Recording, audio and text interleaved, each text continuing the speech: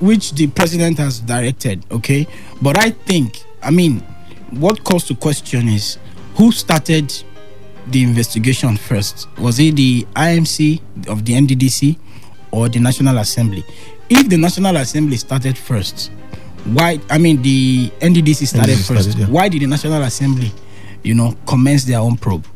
Then, two very, very crucial investigations are ongoing, and then you have this crisis. All these, just as you said, are political. But unfortunately, they are trying to drag a lot of Nigerians into their fight, and they are causing a lot of confusion. That is where I have a problem. Because this confusion is just to ensure that whatever may be the outcome is scuttled. And this is where the president must step in, to take over the investigation. Unfortunately, the president cannot even stop the National Assembly from carrying out their oversight because they are empowered by the Constitution to do that.